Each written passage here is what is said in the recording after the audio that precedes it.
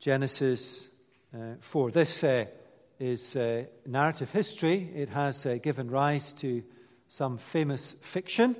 So, for example, John Steinbeck's East of Eden takes its title from Genesis 4, purported to be in the top 5 books of the 20th century. Less, perhaps, reaching to that lofty literary height, but perhaps astonishingly high in the number of books sold would be Jeffrey Archer's Cain and Abel, which again is from Genesis 4.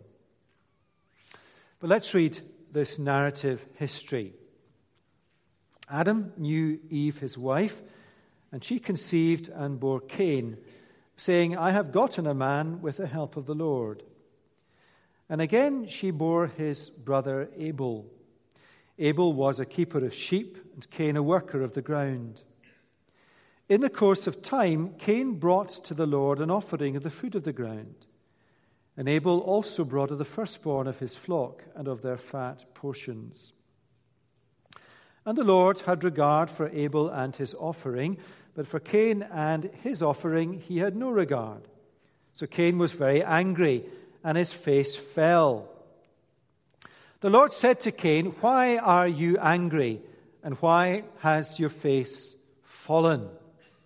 If you do well, will you not be accepted? And if you do not do well, sin is crouching at the door. Its desire is for you, but you must rule over it. Cain spoke to Abel, his brother. When they were in the field, Cain rose up against his brother Abel and killed him. Then the Lord said to Cain, Where is Abel, your brother? He said, I do not know. Am I my brother's keeper? And the Lord said, What have you done? The voice of your brother's blood is crying to me from the ground. And now you are cursed from the ground, which has opened its mouth to receive your brother's blood from your hand. When you work the ground, it shall no longer yield to you its strength. You shall be a fugitive and a wanderer on the earth. And Cain said to the Lord, My punishment is greater than I can bear. Behold, you have driven me today away from the ground, and from your face I shall be hidden. I shall be a fugitive and a wanderer on the earth, and whoever finds me will kill me. Then the Lord said to him, Not so. If anyone kills Cain, vengeance shall be on him sevenfold. And the Lord put a mark on Cain, lest any who found him should attack him. Then Cain went away from the presence of the Lord and settled in the land of Nod, east of Eden. Cain knew his wife, and she conceived and bore Enoch. When he built a city, he called the name of the city after the name of his son Enoch. To Enoch was born Irad, and Irad fathered Mehujael, and Mehujael fathered Methushael, and Methushael fathered Lamech. And Lamech took 2 wives. The name of the one was Ada, and the name of the other Zillah. Ada bore Jabal. He was the father of those who dwell in tents and of livestock. His brother's name was Jubal. He was the father of all those who play the lyre and pipe. Zillah also bore Tubal Cain. He was the forger of all instruments of bronze and iron. The sister of Tubal Cain was Naamah. And Lamech said to his wives, Ada and Zillah, Hear my voice. You wives of Lamech, listen to what I say. I have killed a man for wounding me, a young man for striking me. If Cain's revenge is sevenfold, then Lamech is 77-fold. And Adam knew his wife again, and she bore a son and called his name Seth. For she said, God has appointed for me another offspring instead of Abel, for Cain killed him. To Seth also a son was born, and he called his name Enosh. At that time, people began to call on the name of the Lord. Well, let's pray for God's help for us.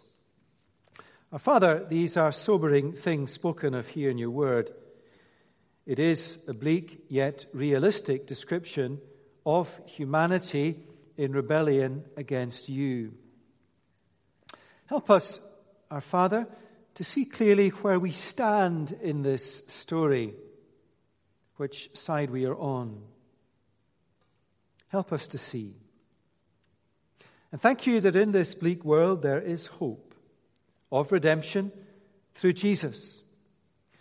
And if we find we are still living in rebellion against you, please lead us to Jesus, that we might be redeemed, and therefore call on the name of the Lord. For Jesus' sake. Amen. Now, Genesis chapters 1 to 4, and you'll see some headings on the service sheet, speak to us, as I said, about the history of the beginning of humanity.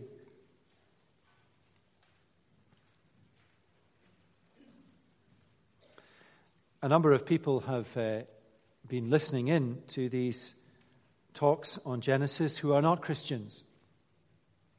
And their assessment or comment in relation to the Bible's description of the beginning of humanity is in some ways a struggle to understand and accept that how the Bible describes the beginning of the world and the beginning of humanity and the facts associated with it, hard to get their head around. So that's one thing they've said.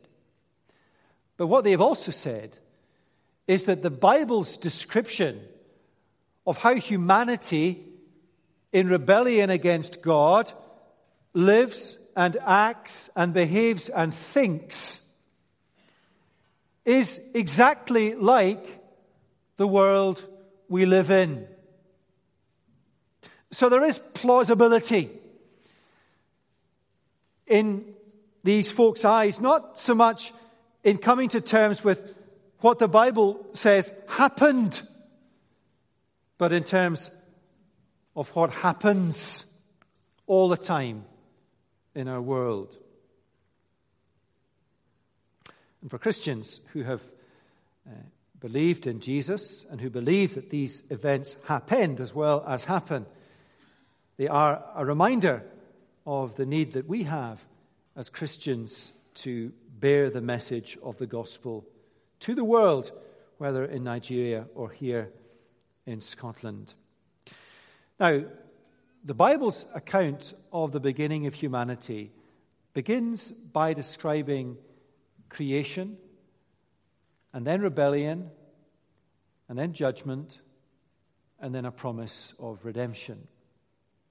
God created this world perfect, and He created humanity right at the top of the mountain, the zenith, the pinnacle of His creation, to bear His image, to rule over His world, but always under His rule. God's perfect creation was founded on three pivotal relationships. Between God and humanity, He alone is creator, we are created. We rule under Him. The second foundational relationship between us and our fellow humanity.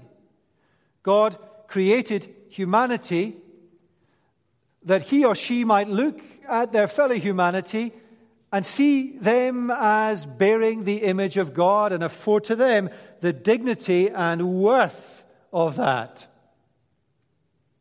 The third foundational relationship that held up God's perfect created order was between humanity and the earth.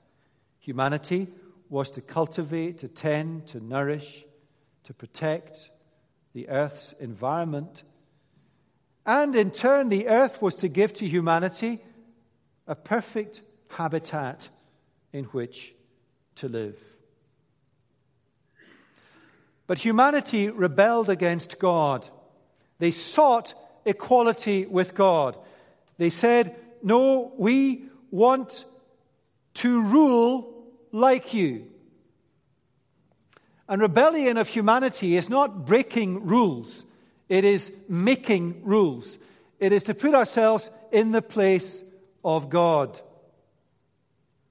The consequence of that rebellion which we see all around us still in the state of the human heart in our world, is a set of broken relationships. One, the relationship between God and humanity is broken.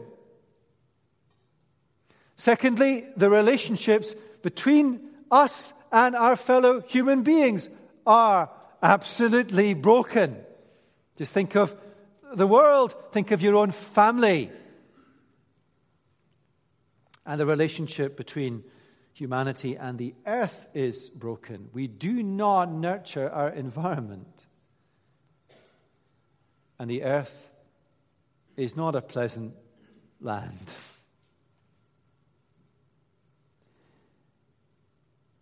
I think someone maybe should switch off the urn. I think it might explode.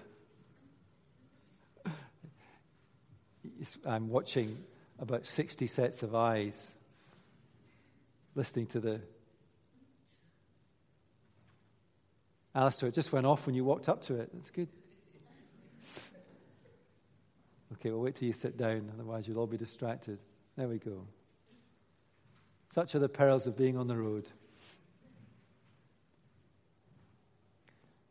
Perfect creation, rebellion, judgment, and then, boom, right at the beginning, the promise of redemption. Now, glance with me at the promise of redemption. It's chapter 3, verse 15. There goes the other one. In service 1, we had banging doors all the way through, so God might have something to say to us this morning. Chapter 3, verse 15, I will put enmity, or that strife, between you and the woman, and between your offspring and her offspring. This is the verdict on the serpent, which is Satan, the agent of temptation. He shall bruise your head, and you shall bruise his heel. And what this is saying is that right from the start of human history, there will be two lines, if you like. There will be two sets of people who live on the earth. There will be, on the one hand, the seed or the offspring of the serpent, Satan. And that's humanity that has rejected God. And on the other hand, there will be a seed or a line of promise, which is the line of redeemed humanity. And these two lines, like two families, run through the course of the whole of human history. The seed of the serpent, Satan, humanity in rebellion against God, and the seed of the woman, redeemed humanity. And they will not live side by side without tension. There will be struggle and there will be strife. But in the end, Genesis 3 says, the seed of the woman, redeemed humanity, the line of promise, will prevail. And one day a decisive victory will come when someone will crush Satan's grip on the world. Now, what we get here in Genesis 4 is the division and struggle between the seed of the serpent, which is the family that is humanity that has rejected God, and the seed of the woman, which is the promised line of redemption. Now, the first 24 verses of chapter 4, you'll see on the sheet there, describe the seed of the serpent, humanity in rebellion against God. And you would have expected, I guess, in the first chapter after Genesis 3, a kind of even balance. Let's give 14 verses to each side. But the balance here is, in some ways,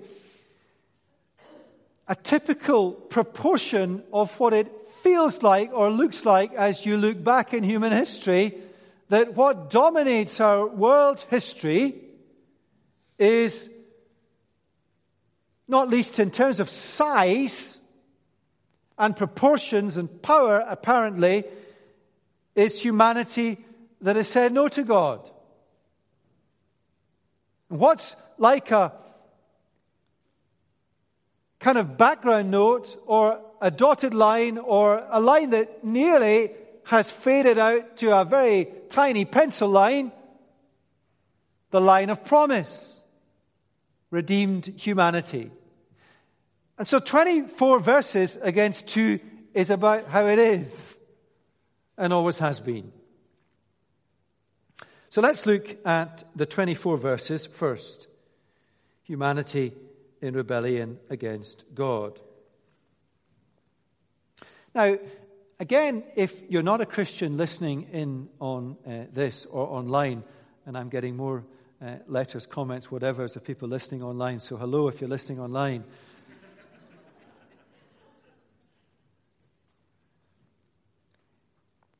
If you're not convinced that what is described here happened at a date in history, well, okay, email me, talk to me. But let me ask you if what is described here is an accurate description of how humanity in our world, in its majority, ticks, how it is. So Eve says at the beginning of chapter, I have gotten a man with the help of the Lord. Maybe she thinks that Cain is the promised redeemer who would crush the head of the serpent. Personally, I think that Eve right away realizes her rebellion and has a repentant heart. And she thinks, God, is Cain the one who will break a rebellious tyranny in the world? And I think she thinks that. Little does she know that it will be thousands of years. He, like his dad, Adam, is a worker of the ground. His brother, Abel, is a shepherd who is silent in the background.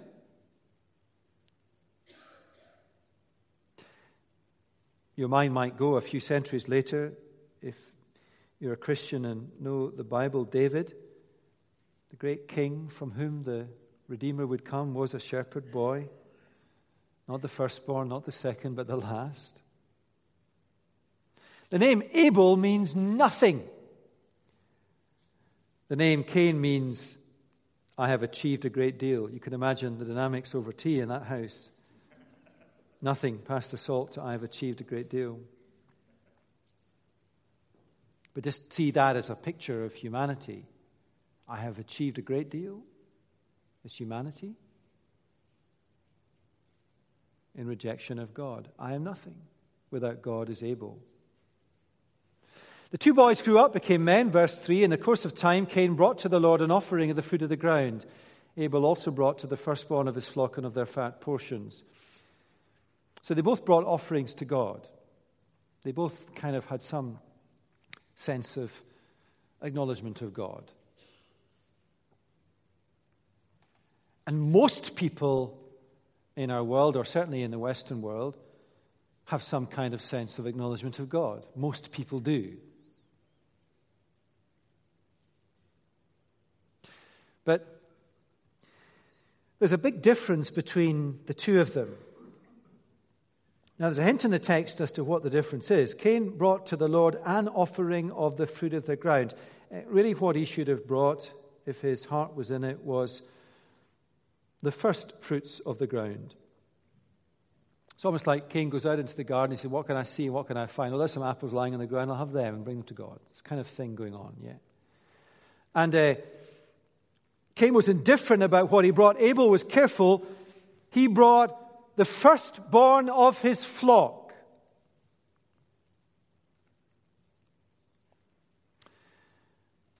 Or Cain came to God with an arrogant heart. Abel came to God with a humble heart. And the writer to the Hebrews in the New Testament sheds a little more light. He says, by faith Abel offered to God a more acceptable sacrifice than Cain, through which he was commended as righteous.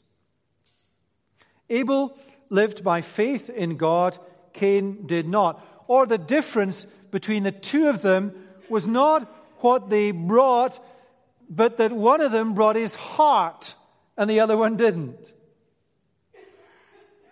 Love the Lord your God with all your heart, soul, mind, and strength.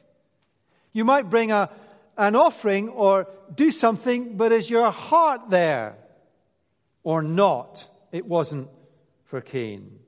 Now, the striking thing about this is on the surface, they looked similar. They both offered sacrifices, but as to the state of their hearts, they were totally different. In fact, Cain maybe looked the part even more than Abel. But the Lord had regard for Abel and his offering, but for Cain and his offering he had not. Now, there's something quite provocative, I think, in what the writer to Genesis is saying. Cain, in some ways, is religious. He brings an offering to God. Religious rituals are token gestures. And what does religion mean? Religion isn't another world from people like me standing behind this lectern. Religion doesn't need to wear robes because it's about your heart. You can wear all the ecclesiastical robes in the world and have a wonderful heart that loves God. You can wear an open-neck sweatshirt and look the part but have no heart. You can play musical instruments on a Sunday badly, unlike them, and have a heart for God. Or you can play them brilliantly and have no heart. Religious rituals or token gestures without humble faith and heart conviction mean nothing to God. Nothing. Then and still. It's not that every time you come to God, your heart is always engaged. Often it's not. But if there is no heart habitually engaged, and God sees into your heart, and He says it's surface, it's not real. And where does religion sit? Religion is in the line of Cain. God saw through him, and when God sees through us, it does one of two things. It leads you to turn to Him in repentance and say, "You've seen through me." There's that little moment with our kids when I see through them. And they kind of weigh it up, and they either go, "Okay, Dad," or "I'm going to compound it." It's what kids do. It's what the human race does. How would Cain go? Well, he went this way. He was angry, and his face fell. Angry to God that God would dare to refuse not to accept him. You see, Cain was here, level with God in his mind. How dare you, God, not accept me and my sacrifice? How dare you not accept my religion? The Lord said to Cain, "Why are you angry? I'm God. Why are you angry? Why is your face fallen? If you do well, will you not be accepted? If your heart's in it, if you do not well, sin is crouching at the door. Its desires for you, but you must rule it." There's a warning. Cain, sin like a lion is crouching at the door of your heart.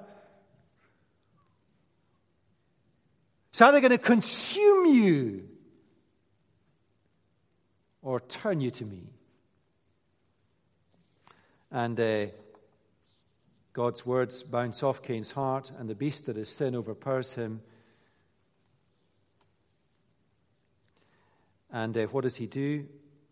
Well, he does what has been a pattern again throughout history, is that when people turn against God, they often turn against God's people, the righteous Abel.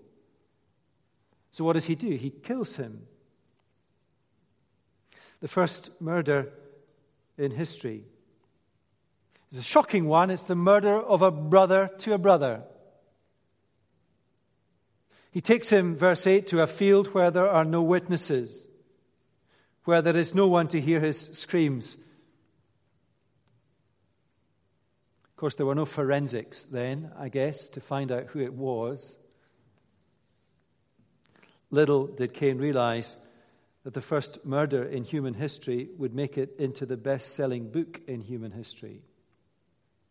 Or more importantly, that God saw as he sees everything in our world, everything in your life and mine. He sees. And so with the sin of Adam and Eve, likewise, God immediately puts Cain in the dock. Then the Lord said to Cain, "Where is Abel, your brother?" He said, "I do not know, I am my brother's keeper." That's just a straight lie. And the Lord said, "What have you done?" "The voice of your brother's blood is crying to me from the ground." Now, this is a really important juncture in the narrative. Eve may have thought that Cain was the seed of the woman, the line of promise, the line of redemption. But it turns out that Cain is the seed of the serpent, Satan, out to destroy the seed of the woman who is Abel. And so God pronounces judgment on Cain, verse 11. "You are cursed from the ground, which has opened its mouth to receive your brother's blood from your hand. When you work the ground, it shall no longer yield to you its strength. You shall be a fugitive and a wanderer on the earth." Striking that back in Genesis 3, God curses the ground and God curses the serpent Satan, but he never cursed Adam and Eve, for from them the line of promise would come. But he curses Cain, because Cain and his line are the seed of the serpent, humanity in rebellion against God. Cain and his descendants are exiled from the presence of God. And so humanity is divided from the start between those who say no to God and the line of promise, God's redeemed people.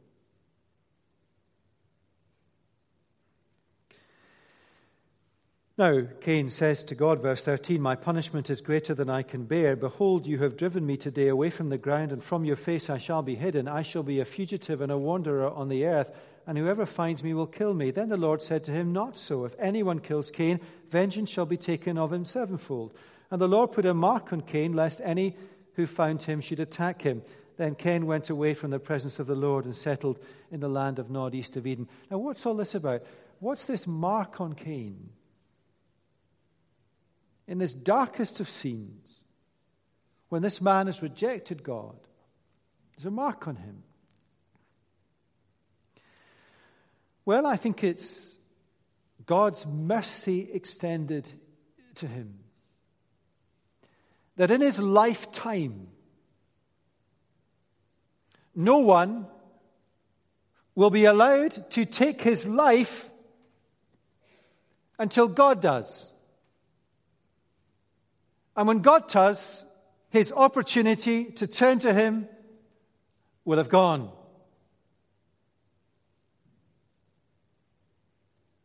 God's grace, God's mercy reaches on day one out to the seed and the line of rebellious humanity. Very striking.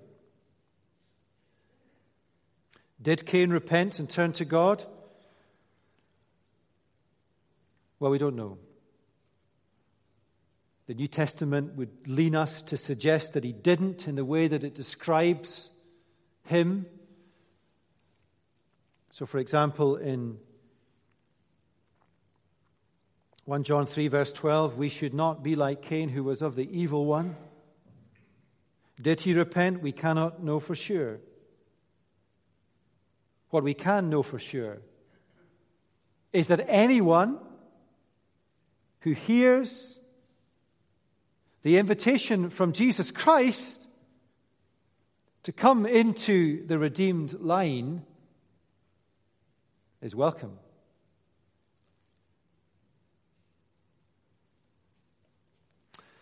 Then Cain, verse 16 of chapter 4, went away from the presence of the Lord and settled in the land of Nod, east of Eden. There's Steinbeck's title, East of Eden, away from God. Now, so we've got these two lines in humanity. The next chunk, verses 17 to 24, speaks to us of the 6 generations in Cain's line. This is interesting stuff. I'm convinced it is. Let me convince you. The line of the serpent, Satan, and these people you don't know, yeah? Enoch, Irad, Mehujael, Methushael, Lamech, 2 wives, verse 19. 5 generations in, God had said, therefore a man shall leave his father and mother and hold fast to his wife. They shall become one flesh. Central to the fabric of God's creation of humanity is marriage between a man and a woman. 5 years into the history of humanity, the basic ordinance of marriage is under attack. Lamech took 2 wives, verse 19, Ada and Zillah. Ada bore Jabal, the father of those who dwell in tents and livestock. Jubal, the father of those who play the lyre and the harp. Tubal-Cain, the forger of all instruments of bronze and iron. Now, these verses are striking. This is the development of civilization. Yep. Jabal, the father of agriculture and farming. Jubal, music, culture, arts. Tubal-Cain, industry, building, science, technology. And you can extend these lines on now. Yeah? Industry, building, science, technology, wonderful medical advances long down in history, and so on and so forth. Now, the point the writer is making is subtle and powerful, is that humanity makes great advances. So much of our world, most of our world, is humanity who have rejected God. They make wonderful advances. And God's grace extends over to them and says these are good advances.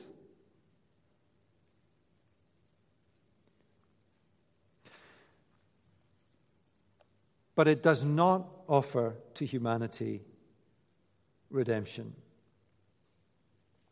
The reason I think the writer of Genesis describes the progress of civilization in the line of the serpent, Satan, Cain's line, is not because progress in human endeavor is wrong. It's because it cannot save you. So, for example, and I apologize to the doctors in Service 1, and if you're here as a doctor, my apologies to you as well, but the statistics are overwhelming. Take the most advanced research in medicine. And we thank God for this. I have a close friend in London who is the head of Cancer Research UK in the Marsden. He's the leading guy in cancer research. It's wonderful he's a Christian.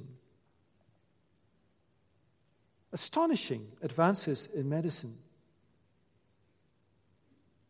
have made life more bearable, a little longer, but have not taken 1 iota off the mortality rate. But it's wonderful what's happened in medicine. But it cannot save humanity. The wonderful things that medicine can do can be used for ill. And of course, when humanity really rejects God's rule, what that might lead to in the world of medicine is controlling the entry and the exit from life. So humanity says, even though we cannot deal with the mortality rate, well, we will. Which is what is happening increasingly in our world. The most wonderful, wonderful music and art and culture, the most wonderful technological advance,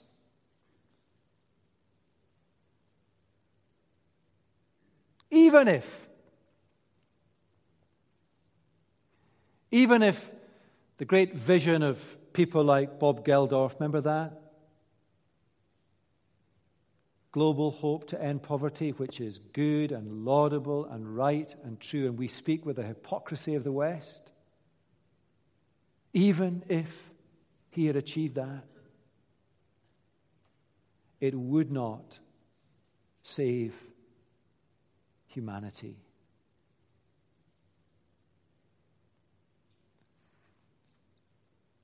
So what should we do? Should we despair and give up on medical research? No.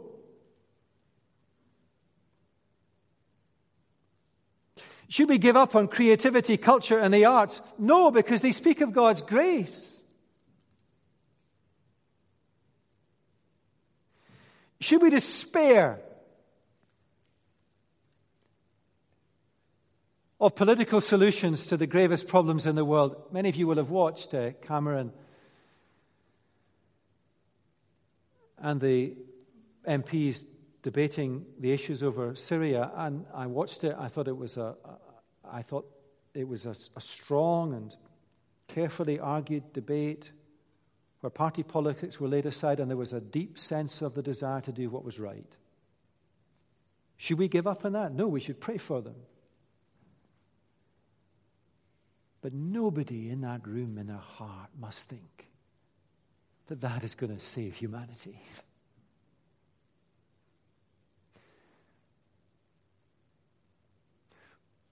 We look back on Genesis 4 and the civilization and think how primitive it was. We are astonishingly far advanced. And yet the 20th century was the bloodiest in history. As humanity advances, it runs further from God. The 21st century is not shaping up much better. And in 5 generations from now, humanity will look back at those of us who lived at the beginning of the 21st century and say how primitive they were. Their smartphones, how crude. And who knows where we will be in terms of the management of human life 5 generations from now. The point is that is good stuff, but it cannot save humanity. And Lamech's song in verse 23 and 24, 7 generations in, I have killed a man for wounding me, a young man for striking me. If Cain's revenge is 7-fold, then mine is 77-fold.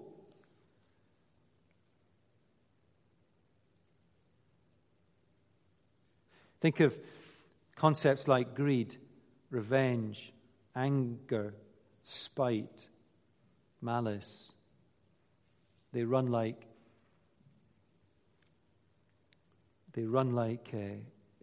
courses through our world and humanity.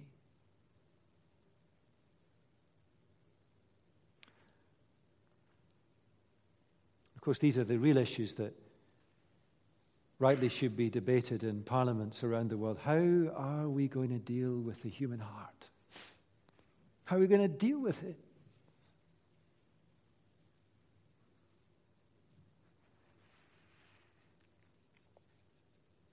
In verses 17 to 24, Cain's descendants, it's striking that the Lord is absent. It's not there. Right, that's humanity in rebellion against God. That's what we see in our world. The other side, redeemed humanity, verses 25 and 26, this little tiny line. Remember, God promised that there would be a line.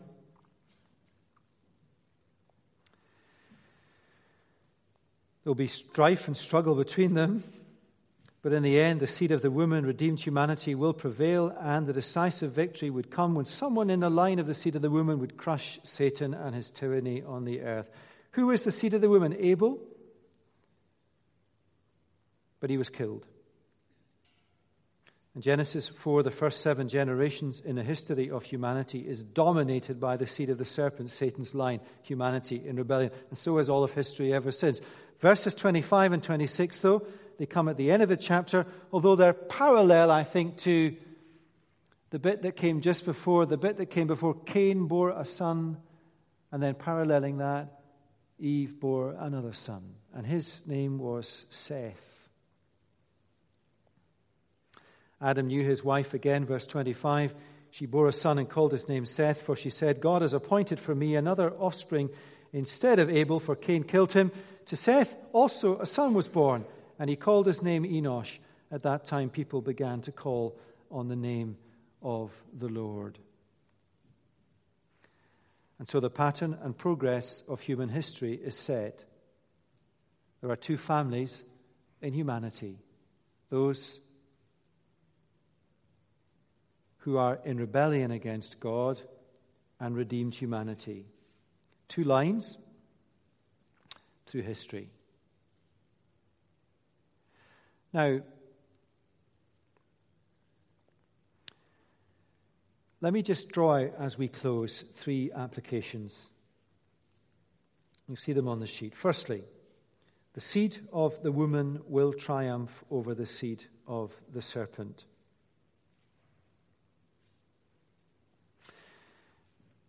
Put yourself in the position of the first hearers of Genesis as they kind of hovered on the edge of the promised land. And all the mighty nations around them, and all their difficult, turbulent history behind them, when the line of promise virtually was so faint you couldn't see it. It would not look like nor feel like to them that the seed of the woman, the line of promise, will triumph over the seed of the serpent, humanity in rebellion against God. If you had lived in Babylon as one of the exiles, I was mentioning this in the first service, and somebody in the church has just been to the museum in Berlin where the Ishtar Gate has been reconstructed, twice the height of this room. If you had walked through that gate in Babylon in the ancient world, you would not have been convinced by appearances and how you felt that the line of promise was more powerful than humanity in rebellion against God. You would not have thought that God was on his throne and not Nebuchadnezzar. Now you might, because the power of Babylon has been reconstructed in a museum. Or the 500 years after the exile before the coming of Jesus, when there was no voice, no prophet, nothing. Unless you have God's word, you would not think that the seed of the woman was more powerful than the seed of the serpent. But what about us? Christ has come and has destroyed the power of Satan. His church is universal. It's growing rapidly.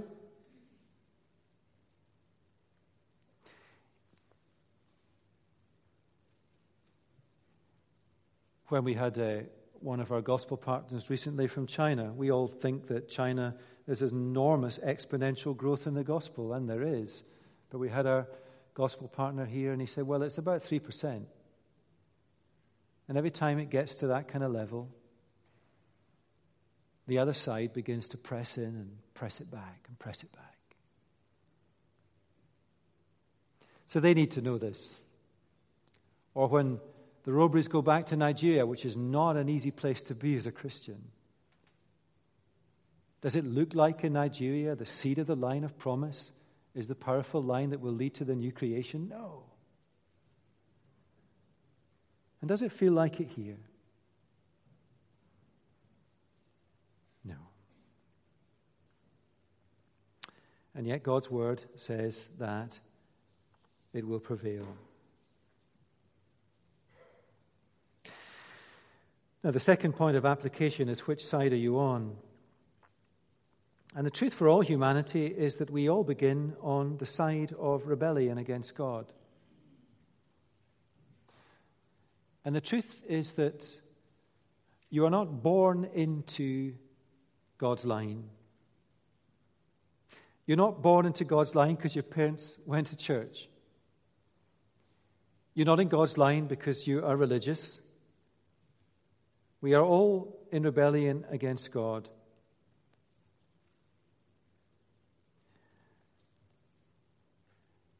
But the Lord Jesus invites us all to come into the line of redemption simply through faith and trust in him. Think of Cain at that pivotal moment. His sin, which we all know in our hearts is real, would either lead him to turn to God, to seek forgiveness, or consume him and turn him against God. Whose side are you on? Which camp are you in? It's so non-PC, isn't it? But it's God's word. There is no watchtower to observe humanity because we are humanity. There is no fence to stand on with one foot. There is no place to hide from God. But there is an invitation to turn to him every single minute we are alive. And in some ways, God keeps us alive that we might. And my final point on the sheet, remember, sin still crouches at the door. There's the pivotal point in the narrative when the Lord says to Cain, look, sin, Cain, is crouching at the door of your heart like a lion. It'll either turn you to me or it will consume you and turn you against me.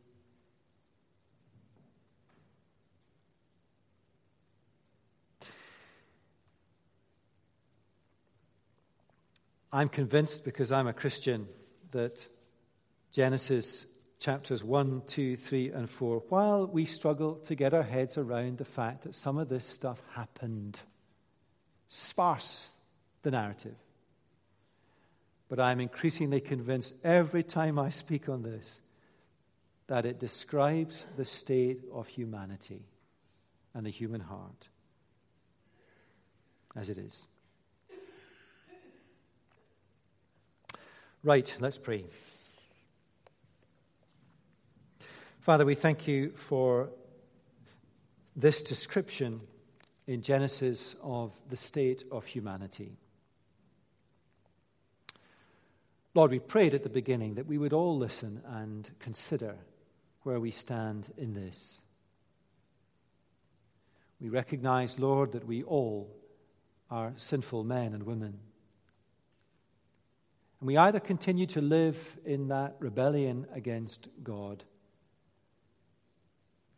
or we play cards like religion or surface assent, or we play our relative moral goodness compared to others. We say we're not like Cain, but we do have envy and anger and malice in our hearts. So we are. We play these cards, but you see right through us. And oftentimes, we face that choice. We either turn to you, or sin that crouches at the door, pounces like a lion, consumes us in anger against you. Maybe it's happening here right now. Help us, Lord, to humbly turn to the cross of the Lord Jesus for the forgiveness we need and the restoration we long for, surely in our hearts. Help us to do it. For we pray in Jesus' name. Amen.